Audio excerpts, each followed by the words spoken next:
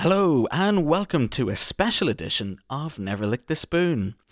Most of us have been in some form of lockdown now for several weeks, adjusting to the new normal. The global reach of the pandemic has meant billions of jobs and livelihoods affected, and that's not even to mention the hundreds of thousands of lives lost.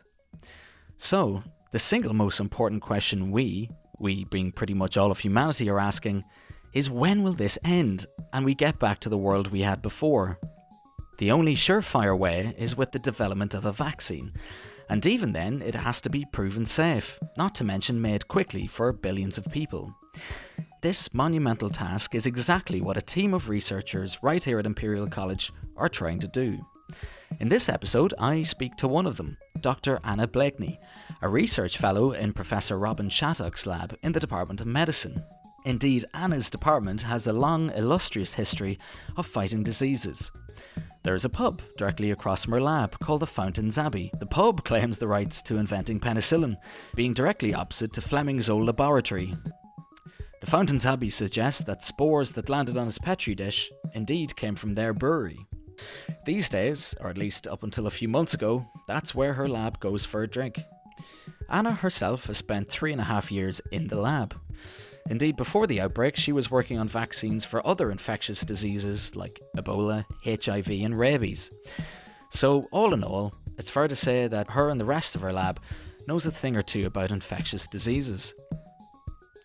Right now, Anna and the team are at the forefront of the global effort to cure the world of the coronavirus, using a new method that saves both time and resources compared to previous methods.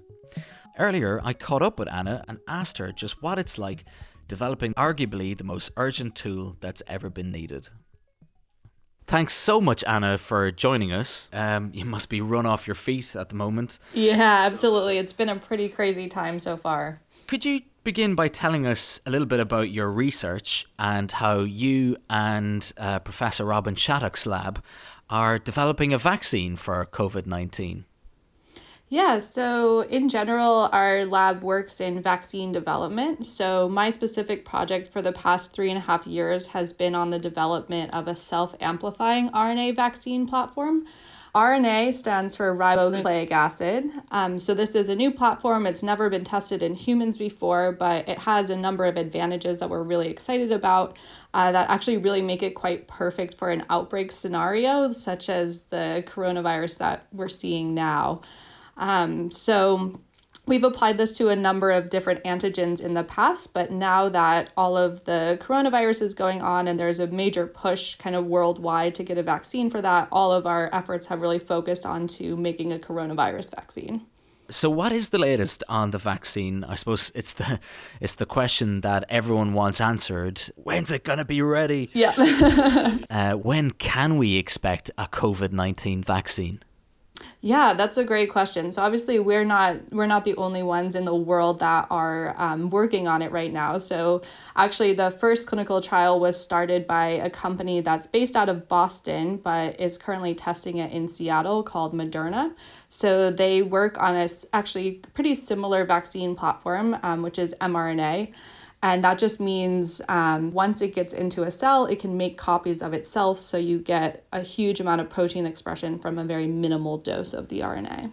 So it's a little bit different from ours because typically the self-amplifying RNA requires a much smaller dose.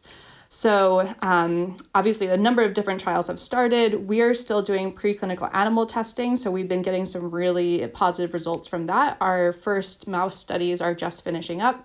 The next step is really to go into a tox study. So that's just to make sure basically that there's no safety side effects associated with the vaccine in animals. And then once that's wrapped up, we can start our phase 1 clinical trial. So that is set to commence in June of this year. Another thing that we're really kind of pivoting as we see this outbreak growing more and more is trying to include as many people as possible in these clinical trials. So we were initially going to do 30 people in our phase 1 trial. Now we're going to do 120, which is really quite large for a phase 1. And that's really just so we can try and vaccinate as many people as possible and really start to have an effect on the population even before it's a licensed vaccine. And then we're really trying to shoot big. So nothing is really confirmed yet for the phase 2 or 3, but we've talked about trying to do up to 5,000 people in the phase 2 and possibly up to 2.5 million in the phase 3 if we're able to actually do that. So wow, that's a lot of people. But Anna, on a personal level, what's life like in the lab? Everyone's working on something of such huge global significance. It must be hugely exciting. Yeah, it's really, really exciting. So obviously, I mean, we're very passionate about vaccines in general. And one of the reasons for that is it's just a really positive way that you can impact humanity. So I think that's where personally my motivation and the motivation of the team comes in. And, you know, we started working on this in, end of January, kind of as the outbreak was starting to get more and more out of control. And even at that point, it didn't seem like we were kind of questioning, oh, should we do this? Should we be shifting all of our efforts to this? And I must admit, I was kind of skeptical at the time just as to how out of proportion it was going to blow.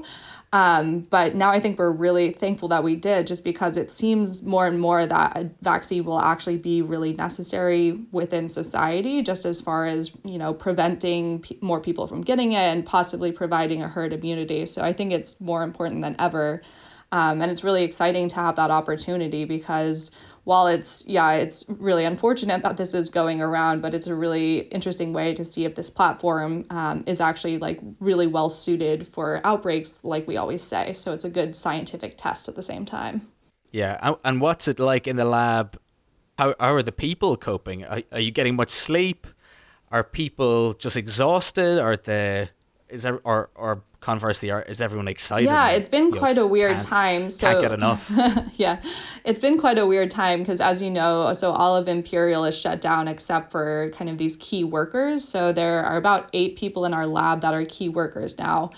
So it's pretty weird coming into a building where only a few people are working. It just feels like kind of a ghost town, which is odd. And even just commuting to and from work, it's so quiet out. It's really eerie.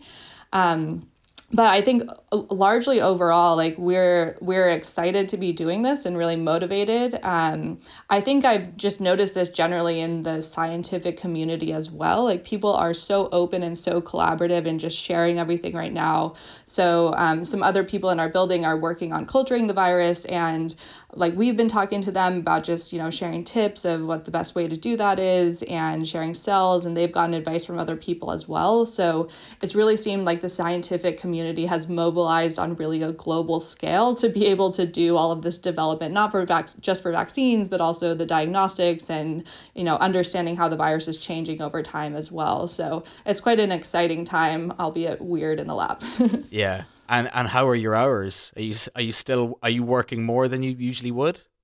So kind of, it's very cyclical, I would say. So basically the bottleneck is always just waiting for these animal studies, really, because we can't really do anything until certain time points or the end of an animal study. So when that happens, it's really, really busy for a few days. And so, yeah, I would say more so the hours are, it really depends on the time that we're at. But it's really just, I think, the focus and drive that we've had for a single project. So everybody's just been really collaborative and helping out in the lab where they can, just because we don't have as many people as normal. So it's really all hands on deck. Everybody has to be contributing in some way. And yeah, so now we're kind of getting closer to the end of these animal studies, which is really exciting. But yeah, we still have a lot of things that we're going to test, but these are kind of the key ones for moving into clinical trials. So I think the high pressure time is kind of now, and then we'll be over pretty soon. Yeah, I'm sure that can't come soon enough. But before you go, Anna, you'll have to promise that you'll come back and let us know how you're all getting on. Yeah, absolutely. That would be great. We don't necessarily have updates every day, but it's kind of every few weeks we have really exciting stuff happening. So yeah, that would be great. Oh, that would be amazing. Anna, thank you so much for speaking with us. We wish you and everyone in the lab all the best. Yeah, my pleasure. Thanks so much for having me. And that was Dr. Anna Blakeney there. And we'll be sure to check back in and to see how Anna and her team are getting on with their vitally important work very soon.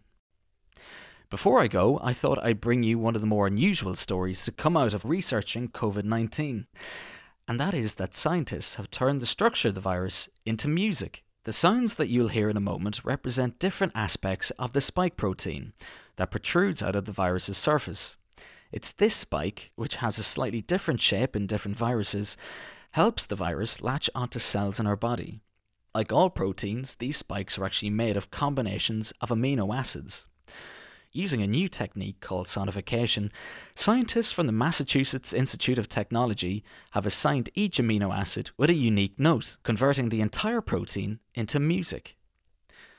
But why set the virus to music in the first place?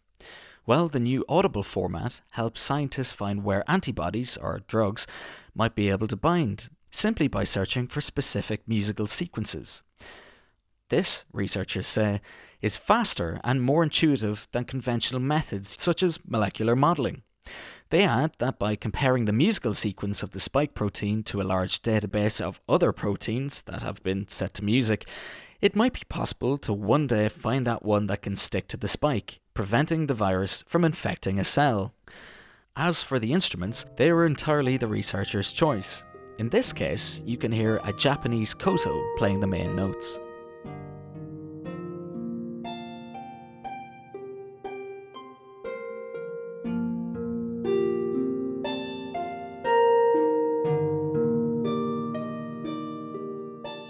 As you listen, you will find the intricate design results in incredibly interesting and actually pleasing, relaxing sounds.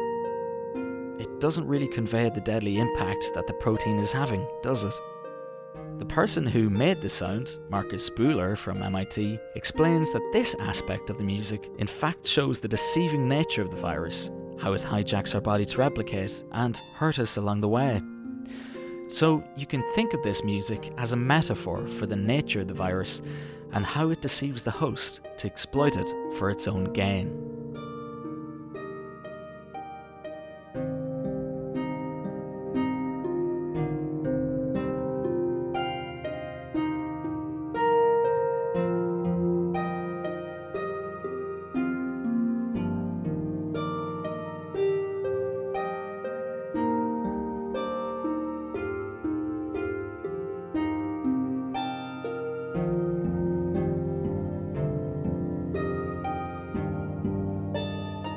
You can listen to the full sequence, it lasts almost 2 hours, on Marcus Spuler's SoundCloud, catchily titled Viral Counterpoint of the Coronavirus Spike Protein, but I'll include it as a link in this episode's bio. Well, that's it for another episode of Never Lick the Spoon. Please subscribe to us if you haven't already, wherever you found us.